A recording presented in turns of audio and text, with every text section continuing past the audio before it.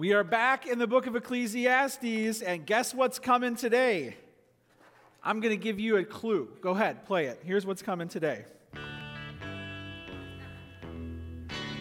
How many of you know the band? Raise your hand if you know the band and the song, It's Okay to Embarrass Yourself in Church. Now, here's another question. How many of you have seen this group in concert? Anyone? Anyone seen them in concert? This song came straight out of one of the most famous passages in the Bible, in Ecclesiastes chapter 3. And it's all about the changing seasons of life, a time for everything. You've heard this before. And it commemorates, it puts into song this very famous poem found in Ecclesiastes 3. Okay, you can go ahead and bring that down. If you want to hear the whole song, you got to listen to it on your own time later. That's a good throwback. You can open up to Ecclesiastes 3, chapter 1. We're picking this series back up after we launched it last year. So if you're newer here or you forgot or you missed those initial sermons, they're all available online and our app. I would strongly encourage you to go to listen to the first 3 or 4 sermons in this series. We went through the background. We went through the author. We went through the main themes. We went through how this is a super unique book in the Bible. And therefore, we have to know how to process it, because often as Solomon is talking, he's despairing of trying to find a purpose in life. And so if he says something in the book, like a Bible scholar would be like, you can't say that. That sounds like it's wrong. But he's reflecting on so many things, so we have to understand how to read the book to get the most out of it. Please go back, find those sermons and listen to them. We are now at chapter 3, a time for everything. And Solomon is writing because life seems to be pointless. It seems to be fleeting. It goes by so quick. It seems to be repetitive. These things keep happening. And it doesn't satisfy. He is the richest man alive, and he's the wisest man alive, and he's still not happy, and he doesn't know why. And worst of all, he knows that he will soon pass on and be forgotten. He doesn't know what to do with that. So he writes this book, Ecclesiastes, to process all of that. Therefore, we've called it, I Want It All to Make Sense. Solomon's Search for Meaning. He wanted it all, and then it wasn't enough, so he wanted it all to make sense. And wherever you are in your search for meaning, here's the bottom line of what we're going to see today. This is a quote by Philip Ryken. God's sovereignty over time and eternity is a thing of beauty. God's sovereignty over time and eternity is a thing of beauty. It will give you rest for your souls to embrace what we learned today. Let's pray, and then we'll get into the Word together. Father, we pray that you would bless us as we go through this unique book, as we go through wisdom literature. It's not what we're used to hearing in church. It's not a list of do's and don'ts. It's not stories of great heroics. It's a man who's thinking about so many things and feeling so many things. And Lord, I know that a book like this can minister to our hearts and our minds in a very special way. So I pray that you would use it to speak truth to us, to breathe hope and life into us by your Spirit. I pray this in Jesus' name, amen. Okay, Ecclesiastes chapter 3, a time for everything. Here's what it says. For everything there is a season, and a time for every matter under heaven. A time to be born, and a time to die. A time to plant, and a time to pluck up what is planted. A time to kill, and a time to heal.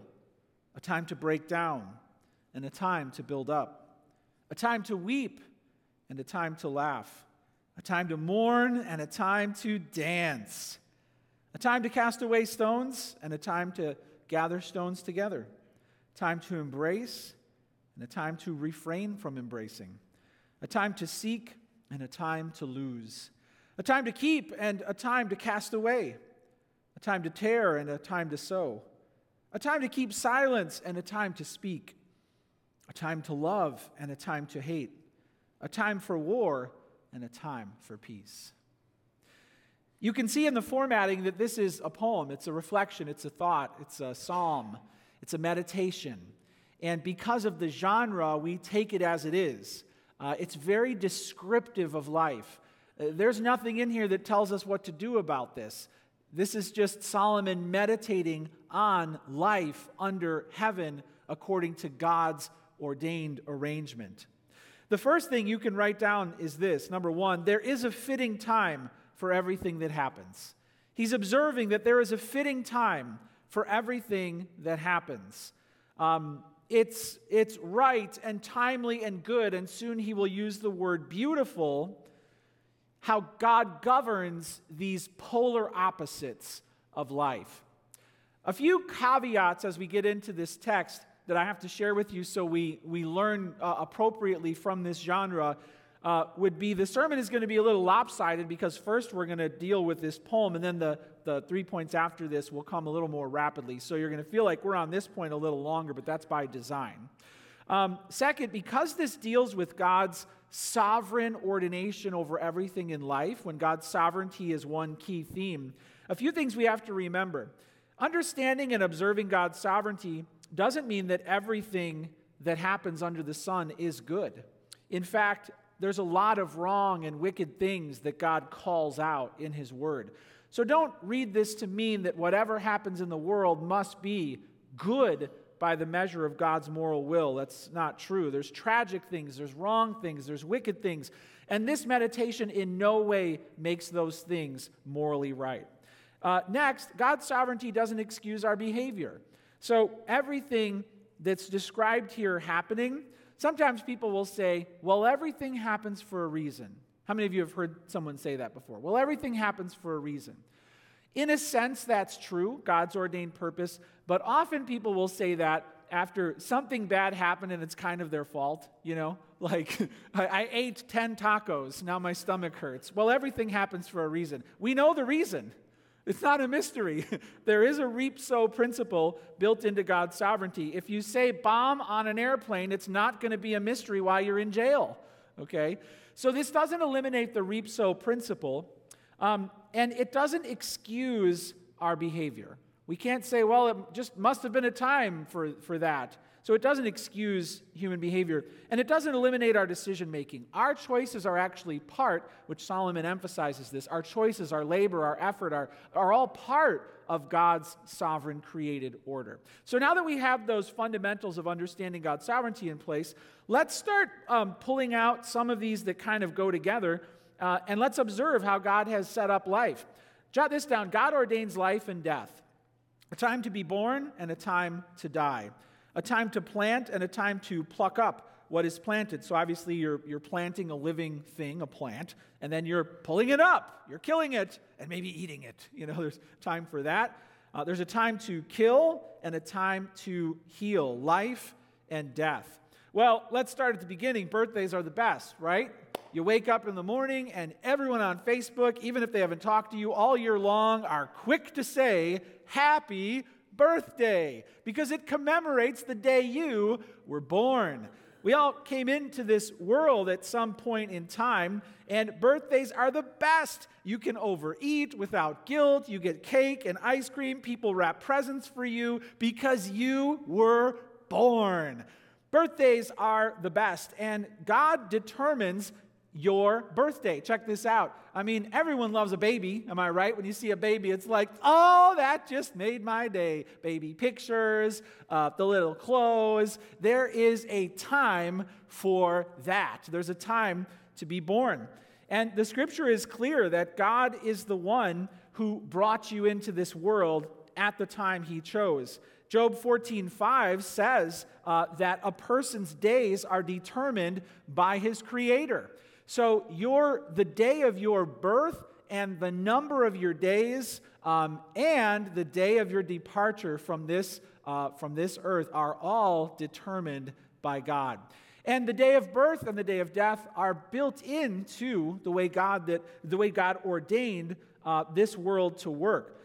Birthdays are the best, funerals are the worst, right? So sad, so tragic. Here's a picture of the Taj Mahal in India, and this was built for an emperor after he lost his wife. This is her tomb. Now, I don't know, what your standard is after you go off to the next world. I don't know what you want on your tombstone or whatever, but wow, way to commemorate the day of death. And this just shows you the power of saying goodbye and the lengths that we will go to show how much somebody meant to us in this world. God ordains life and He ordains death. And often when someone says goodbye to a loved one, they'll say, well, it was their time. Right? Well, it was their time. Or perhaps if people go sooner, they'll say it was too soon. It wasn't their time yet, because we have an expectation of a certain duration and quality of life, right? And there are people in our church who can tell you a story of how they really shouldn't be here. They feel like they're on borrowed time.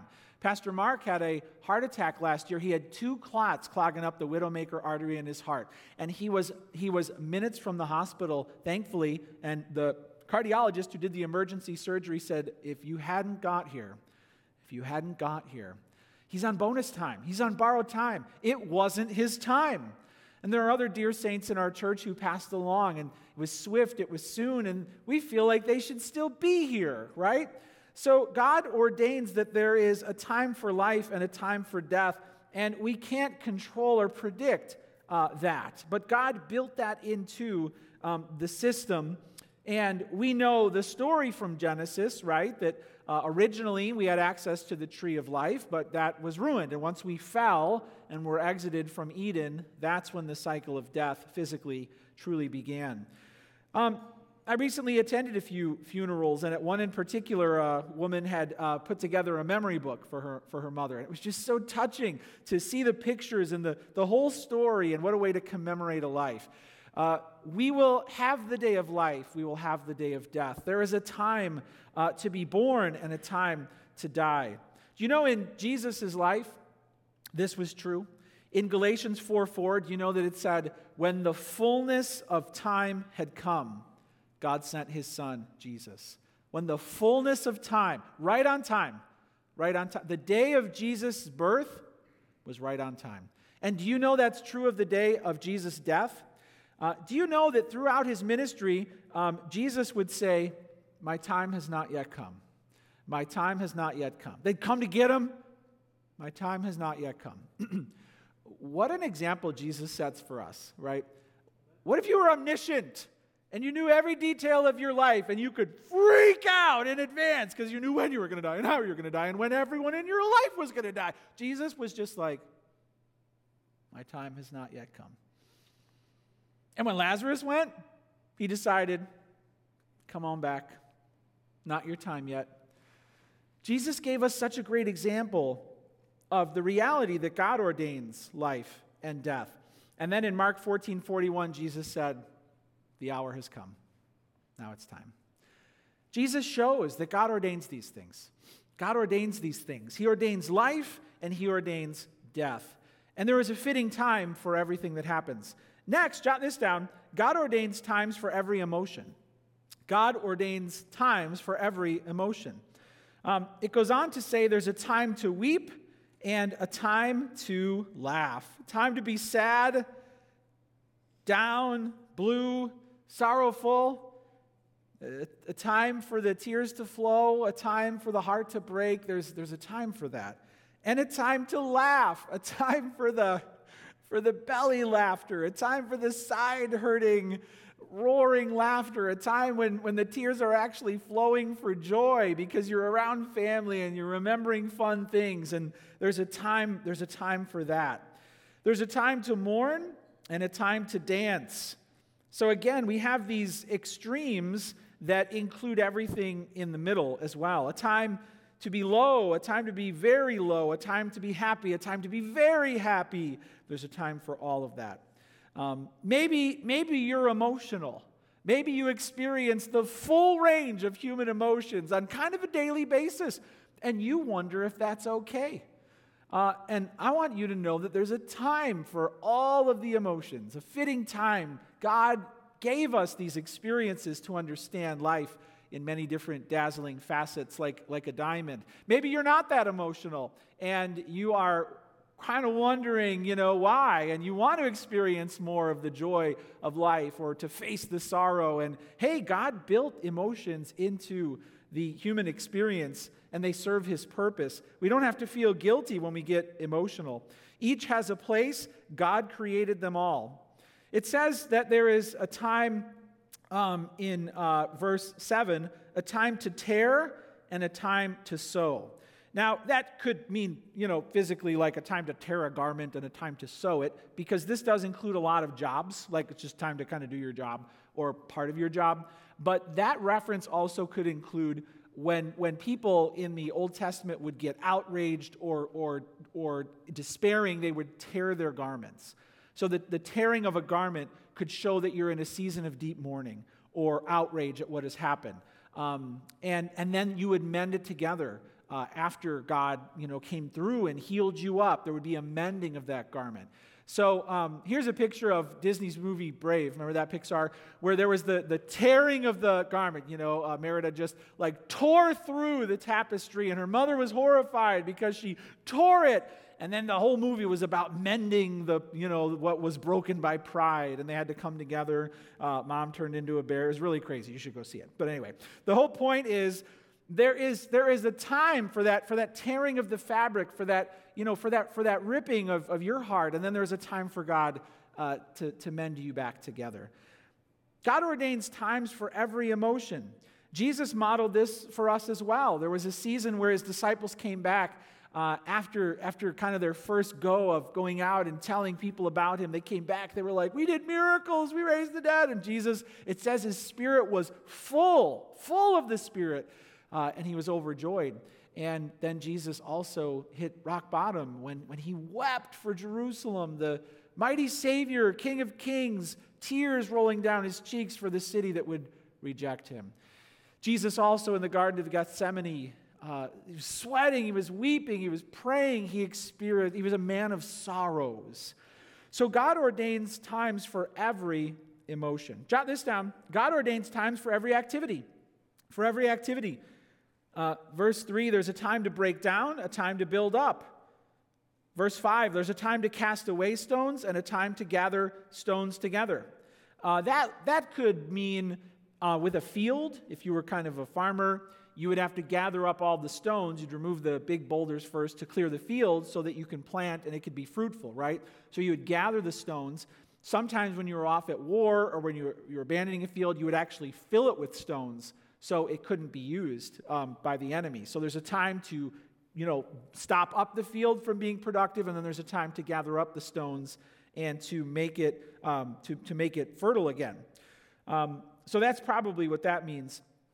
It goes on to say there's a time in verse 6 to seek and a time to lose. There is a time to keep and a time to cast away, a time to tear and a time to sow. There's a time for every activity. And Solomon spends a lot of time reflecting on work because he wants this to be located, boots on the ground. He wants this to be, while I'm toiling through this life, I want some answers here. So you'll often find him. He had great gardens and parks and palaces he was building, and he was a man who was of many things, and that's when he was thinking about these things. So he's also factoring in the people who are his servants, who are just living out life, and he's like, one is sowing, and one is, planting, and one is building, and now it's a time for this, and now it's a time for that. There's a lot of work going on here. So God ordains time for every activity. Planting and uprooting. Many of you like gardens, you like landscaping. I'm not good at it at all. I'm not really gifted. I was in our yard many years ago, and I saw a plant that had to be taken out because it was in the wrong place. It was taking over stuff. It was called a yucca plant. And so I was like, all right, I'll dig it up. Dig it up. Big mistake. I think this plant came straight from Hades. The underworld. I think it had roots that reached all the way down there. I've got pictures. Check it out. This is a yucca plant. Never plant them. Go on to the next one. If you start digging, what you'll find is the root. And it was twice as long as that, but that's how thick it is. And here's another picture. When you finally get it up, the plant stops there, and the root went all the way down into the soil. It took me like over an hour to get this one plant up. There was a time to uproot, and it was miserable. And I'm never planting that again. Planting and uprooting. breaking and building. You know, last year we bought a fixer-upper, and so there was a lot of breaking and a lot of building. So here's a picture of our downstairs. We had to put a new stairway in. We had to flip it around. So I had to get upstairs and downstairs using a ladder because we had broken down the previous stairway. And then here's the next picture. Then we built up a new stairway and made quite a mess. There's a time for that. There's a time for the planting and the unplanting. There's a time for the demo. There's a time for the building. There's a time for the casting away and a time for the gathering together, the ruining and the preparing. There's a time to seek, to go and to look, you know, as a shepherd maybe trying to find that sheep. And then there's a time to stop. There's a time to stop. This could apply to so many things in your life. This could apply to so many things in your job. This can apply to so many different places, but it includes the full range of every human activity. These all happen. God ordained them to happen, and they can serve His good purpose in time. Jot this down. God ordains times for every interaction. Let's talk about relationships. Every interaction. There's a time to embrace and a time to not embrace. This is about more than hugging, right? Maybe you're a hugger, maybe you're not a hugger. There's a time, in other words, relationally, to really be warm and close, to befriend someone, and there's a time to be guarded. There's a time to put up a boundary. There's a time for that. There's a time to keep silence and a time to speak. Maybe you're a talker. Maybe you're more of a listener. You're a person of few words. There's a time to talk. There's a time to be silent. God ordains those interactions. There's a time for love and a time for hate. And you can see how some of these we have to be careful with, because immediately we can say, it's time to hate my boss. That's what the pastor taught me on Sunday. No, that's not what the Bible's teaching here. It's, first of all, describing that you will experience hatred in your life. There will be a time for that.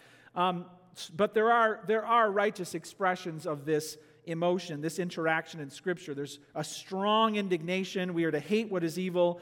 We have to be careful because there's tons of restrictions placed on things like this, and we're commanded to do the opposite. We're commanded to love our enemies and pray for those who persecute us. So we're not to get too carried away and to use this as, therefore I can hate. The point is this: in the observable, ordained reality, there is a time where that will happen. There's a time when that should happen. There's a time for war and a time for peace. Wow, there's a whole lot bound up in that. We realize that there's not necessarily an inherent right and wrong to these opposites. It's not like planting is good and uprooting is evil. It's not about that. It's more often about just the extremes of what we will experience. And just like a birthday can be good, a funeral can actually be good. The Bible says, in this book, it says it's better to go to the house of mourning because that's where you learn more about life. So it's not that one is bad and the other is good. It's that these are just all essential components to creation. And so how can war with all of its horrors, check it out, here's a picture. How can war be God's will and part of His plan? We know in particular that war overall is not God's best plan for humanity because He will make war cease forever.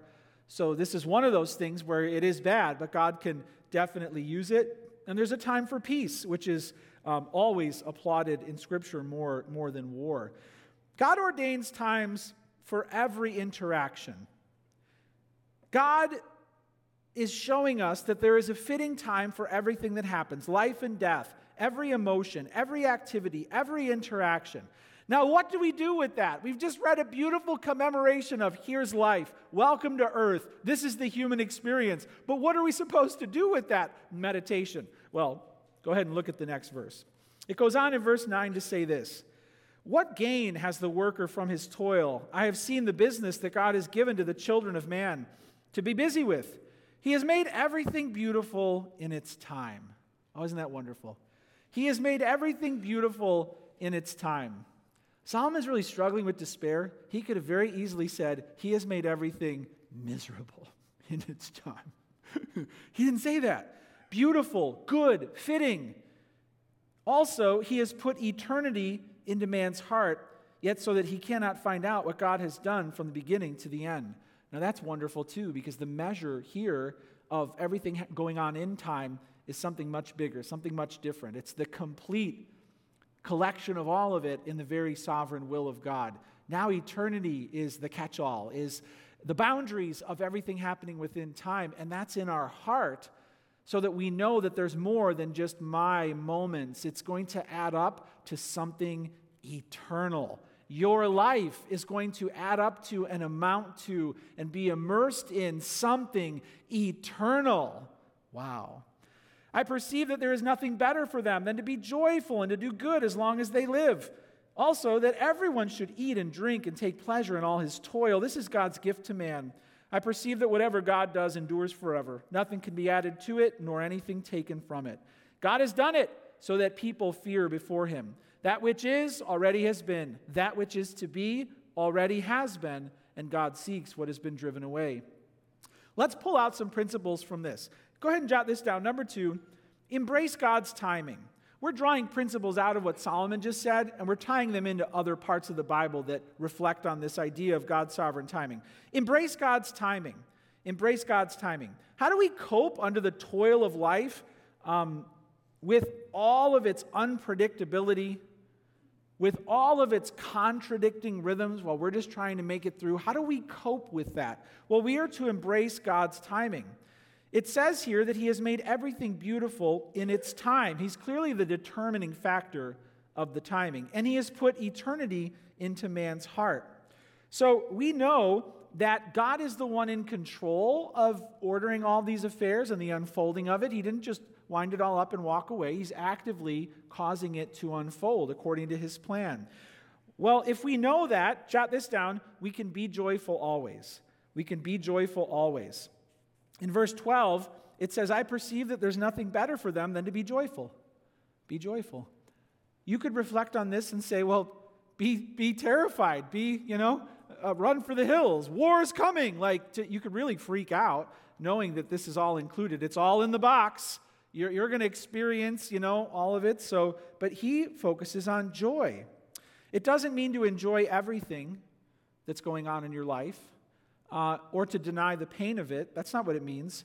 It means God is in control so you can find joy in any season. Maybe you're struggling with joy right now. Maybe because of the times God has appointed in your life, joy is really hard. You're not experiencing it. And you're not sure exactly how or why to be filled with joy given the time, the season that you're in. And I would just say this, if you keep reflecting on the fact that God is the one who is in control of the unfolding of not just your life, but of the whole story, you can find joy in that. You can find joy that he is the one who is in control of all of it. Jonathan Edwards had a great quote. We'll put the slide up here, but here's what he said. He said, our bad things turn out for good, our good things can never be lost, and the best things are yet to come. I love that. You can have that joy when you realize because God's in control of the whole rhythm of everything. Our bad things turn out for good. Our good things can never be lost, and the best things are yet to come. There's a resolve in that. Maybe you need to, based on the fact that God's in control of all of it, have a resolve. You know what? There's a time for this, and God's in control of that. Jot this down. Expect to experience the full range of life. So be joyful and expect to experience the full range of life. It says in verse 11, he has made everything beautiful in its time. And in verse 15, it says, that which is already has been. That which is to be already has been. Meaning it's all coming back. The things that are happening in this world are not new. The cycle is going to continue. There's not suddenly going to be no death until Jesus returns. Therefore, expect to experience the full range of life. We want to be exempt from the more undesirable parts of existence, but God won't do that. He won't do that. Jesus put it clearly, in this world you will have trouble, right? In this world you will have trouble, but take heart, I have overcome the world. We should count it all joy, James says, when we face trials of many kinds, because God is at work.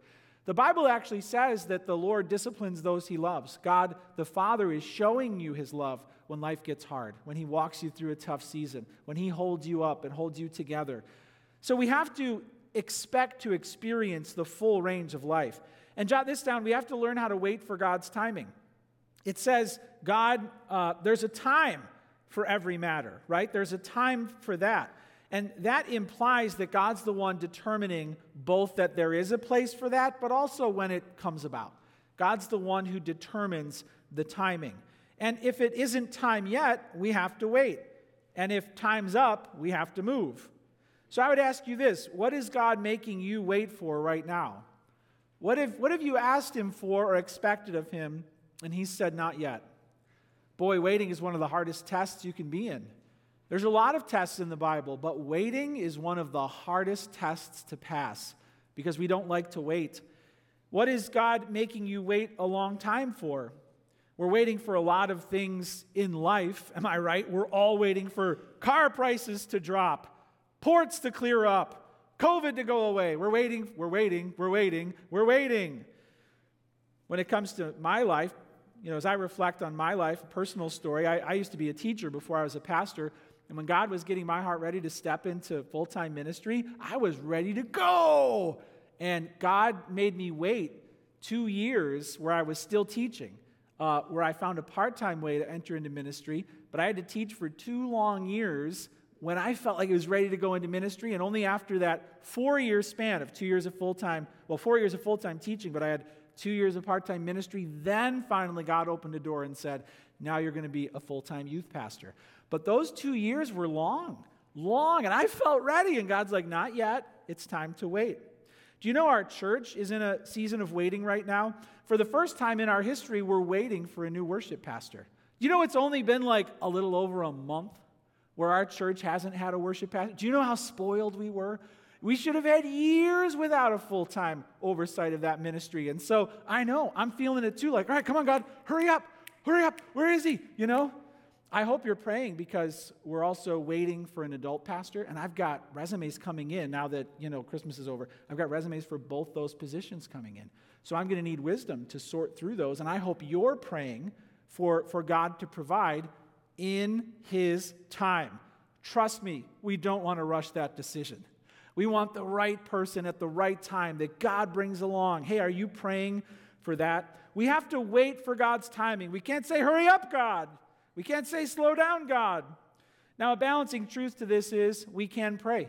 We can lament. We can say, God, slow down. We can say, God, speed up, and sometimes he does. It's okay. But what we're commemorating here is generally we have to wait for God's timing. And listen, he will answer you. He will respond to you. He will. He will respond to you. An angel showed up to Daniel after prayer, and he's like, when you prayed several weeks ago, I started, and finally I came. We don't get that. We don't get like, here's when God started working on your thing, and here's when he got around to it. Daniel heard that. It was pretty unbelievable. But there is a time for God to answer you. All right, so number 2, embrace God's timing. Be joyful always, expect to experience the full range of life, and wait for God's timing. Number 3, understand the season you are in. Understand the season you are in. Be mindful of where you are on the mall map. Remember the mall map? You are here. If there are all these changing seasons of life, you have to know where you're at. There was a Navy SEAL trainer named Jocko Willink who said, the most important piece of intel in any combat situation is your location on the battlefield. If you don't know where you are, you're going to hurt yourself and you're going to hurt other people. You might even get people killed. If you don't know where you are on the battlefield, we can't help you. That's so wise. Maybe you're in a season of transition. Maybe you're in a season of loss. Maybe you're in a season of desperation. Maybe you're in a season of prosperity and gain. Maybe you're in a season of confusion. Maybe you're in a season of pain. Maybe you're in a season of joy. You have to know where you're at. In your heart, is it spring? Is it summer? Is it fall? Is it winter? You have to be able to say that, to know where you're at in all of the seasons that are possible. And then, wherever you are, jot this down, you have to be alert and awake. Now, this is drawn from the New Testament because I feel like sometimes when Solomon says something, we have to balance it with what the New Testament says to us. So Solomon kind of wants to go right to, well, whatever season you're in, eat, drink, and be merry. But in the New Testament, there's a counter truth that says, be alert and awake. Like, know where you're at and be very alert and guarded against folly. Solomon wasn't too guarded against folly. So we're importing this, right? Be alert and awake. The Bible clearly tells us that we can't be asleep, indulging in worldly passions. We can't be wasting our one chance on this life to honor Christ because there's no sequel. Ephesians 5:16 says we are to make the best use of the time that we are given. That means to save it from waste because there's a limited supply. And because God will bring everything to judgment. We have to be awake and we have to be alert. 1 Corinthians 10:11 is a very powerful verse. It says that we are those, get this, on whom the end of ages has come. We are in the last days. Once Jesus rose again, we're in the end. It's like the clock has expired and we're in overtime. And the next redemptive thing to come is the unfolding and the unraveling of all of this. That should create a mindfulness. That should create an urgency. That should create a focus so that we don't get lulled into sleep. Often in the New Testament, the fire alarm is pulled to wake us up to the season of urgency that we're in. And can you imagine if you walked over to a fire alarm in our church and pulled it because there was a fire in the kitchen and a lullaby started to play? And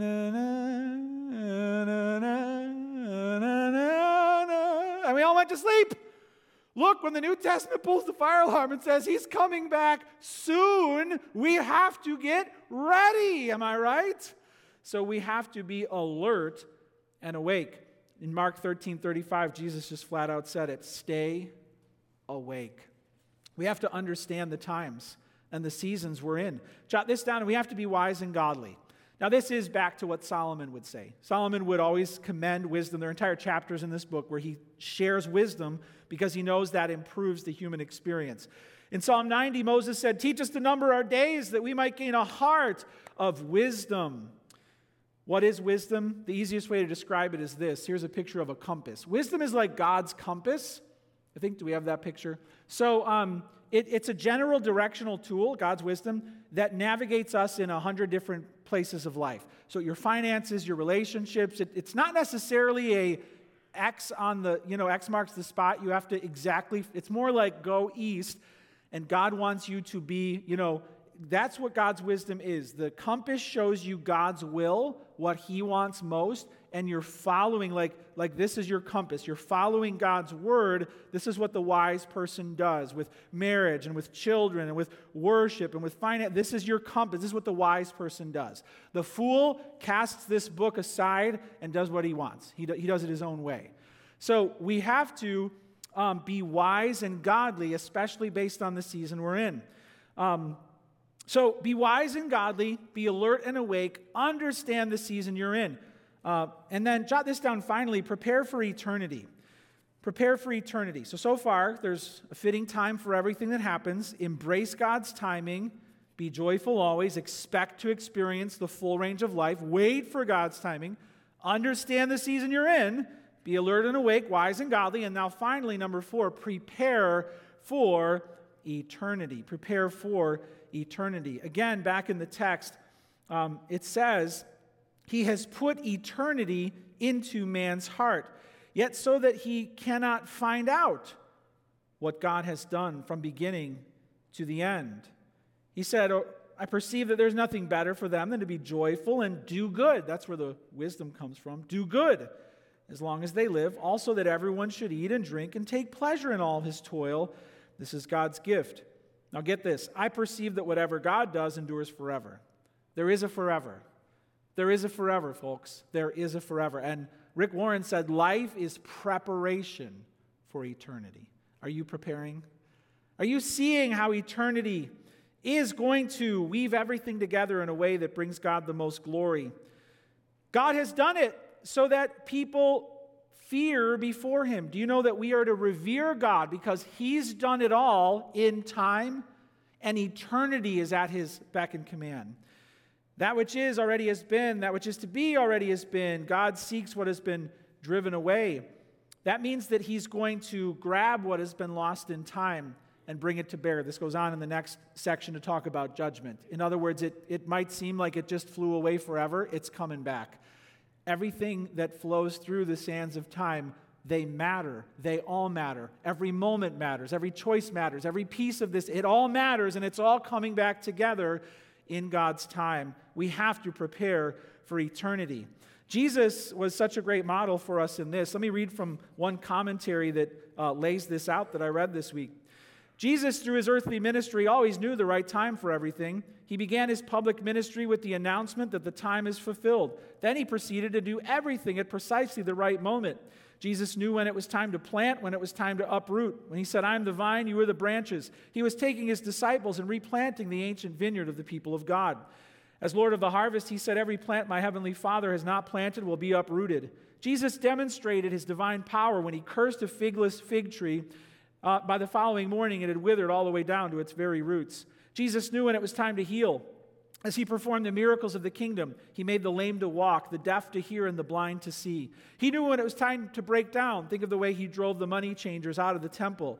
Also, when it was time to build up, like when the time he built his church on the rock of Peter's confession of Christ. Jesus knew the right time for every emotion. Times to mourn as the man of sorrows, he grieved at the tomb of Lazarus, and shed the good shepherd's tears for the lost sheep of Jerusalem. But there were also times for him to dance with laughter. He rejoiced in the Holy Spirit when his disciples came back from their first mission trip and told him how they had done the work of the Spirit of the kingdom. In personal relationships, Jesus knew when it was time to seek for lost sheep and when it was time to lose the goats that refused to hear his voice. He embraced tax collectors and prostitutes and other poor sinners who knew how much they needed a Savior, but Jesus refrained from embracing the scribes, the Pharisees, and other proud people who insisted that they were righteous enough for God. He knew when it was time to speak, when it was time to keep silent. He did a lot of talking, telling stories, explaining the law, preaching the gospel. But when it came time for the trial of his life, he did not speak in his own defense, but suffered in silent innocence. Then it was time for him to maintain silence in fulfillment of the ancient prophecies. Like a sheep, he was led to the slaughter. Like a lamb before its shearers is silent, so he opens not his mouth. To the day he died, Jesus knew the right time for everything. From beginning to end, God's sovereignty over time and eternity is perfectly and gloriously displayed in the life and work of Jesus Christ. All of time, all of your life should direct you to Christ. God brought him into the world to prepare you for eternity. You should jot this down. Jesus must prepare a place for you. That's where he went. He said, "I go to prepare a place for you." Do you know that heaven is going to be spectacular, but do you know that it's not your kingdom? It belongs to another. You're showing up on the doorstep, those pearly gates of the kingdom of the Lord Jesus Christ. Has he prepared a place for you? Your whole life and everything in it is meant to direct you to Jesus. He is the Alpha, he is the Omega, and the Bible says, from him and for him and to him are all things. Have you recognized that the whole point of your life is to know and love and serve Jesus Christ? Jesus must prepare a place for you. Jot this down. Jesus must prepare you by grace through faith. Have you been saved? Have you been born again? Do you have Jesus Christ in your life as Savior and Lord? He must prepare you by giving you new life, and he must prepare a place for you. Solomon is very clear the difference between those who please God and those who don't. In chapter 2, verse 26, it says, "For to the one who pleases him, God has given wisdom and knowledge and joy. But to the sinner, he has given the business of gathering, collecting, only to give to the one who pleases God." Hey, is this whole life going to be one big gathering, collecting, and piling up, and then you just give it away to someone else and go off without God forever? Or is God giving you the wisdom and the knowledge and the joy of knowing that to live is Christ and to die is gain? That everything in this world is getting you ready to spend forever with Jesus, and therefore it's all beautiful in its time. Hey, whether Jesus is your Savior or not, I want you right now to be able to bring everything in your life that's happened or that will happen before his feet, and to humbly invite him to be the director and coordinator and orchestrator of your life and your eternity. Let's pray to Jesus together right now. Jesus, what a beautiful truth we've heard today. You make everything beautiful in its time. And I don't know what season of life people are in right now. I don't know what they're going through. Many here have walked with you for many years, and some maybe are just beginning their journey. Some have not even started understanding how their whole life fits together to glorify you. Wherever they are, I pray that they would say in their own heart, Jesus, you are the way. Jesus, you are the truth. Jesus, you are the life. I follow you through this life and on to eternity. Lord, fill me with joy.